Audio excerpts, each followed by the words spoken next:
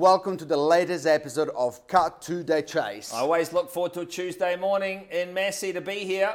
Best day of the week for me. I'll tell you what, today we're talking how to generate new buyers and new vendors in this market. Can you create a market, right? That's the difference between the good, the bad, and the indifferent, right? Some people can just hustle and they can create business, and others just let it fly by. So how do you do it? Well, look, something that we've been doing this week, it's creating a little bit of planting the seeds with someone that perhaps bought a property through you a couple of years ago, right? So ring, ring. Hi, Aaron.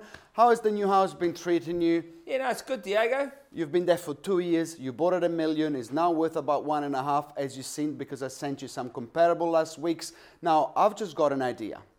With that $500,000, would you be able in this market, before you lose some of the value because the market is going down, with that $500,000, would that be allowing you to buy your next aspirational house, your dream home?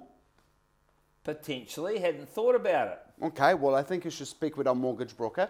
Quick 5 minutes phone call will tell you if you can use the equity, because you're going to be losing some of them over the next couple of years. And I know you love the house, but you got a new baby. And at the end of the day, you wanted an ensuite, blah, blah, blah, blah, blah. You know, you got to plant the seed. Leave it at that. Call them back after 2 days. Hey, did you call my mortgage broker? What did they say? Oh, no, we haven't yet. Would it be helpful if I get them to call you? Just create. It's about planting the seed. You can't make them sell if they don't want to sell, but you plant the seed, you plant 10 seeds. I'll tell you what, a couple of them will flourish.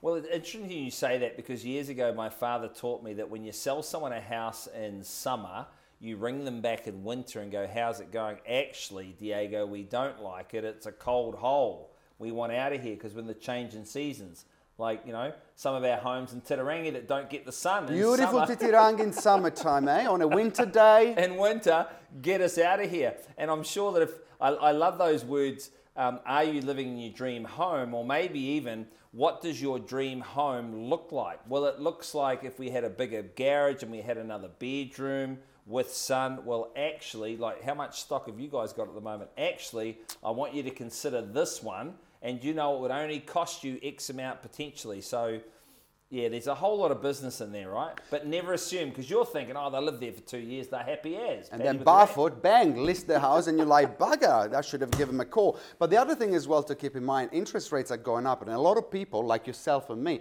if you haven't already upgraded, not by choice, the interest rate to the higher rate, this year, pretty much everyone will go from 2%, if they already haven't, to something in the 4%. So that's a perfect time. Well, I can feel that pressure weighing down on me now, Diego. That's right, because you bought just before that, and next thing you know, bang, double the mortgage. But you can afford it.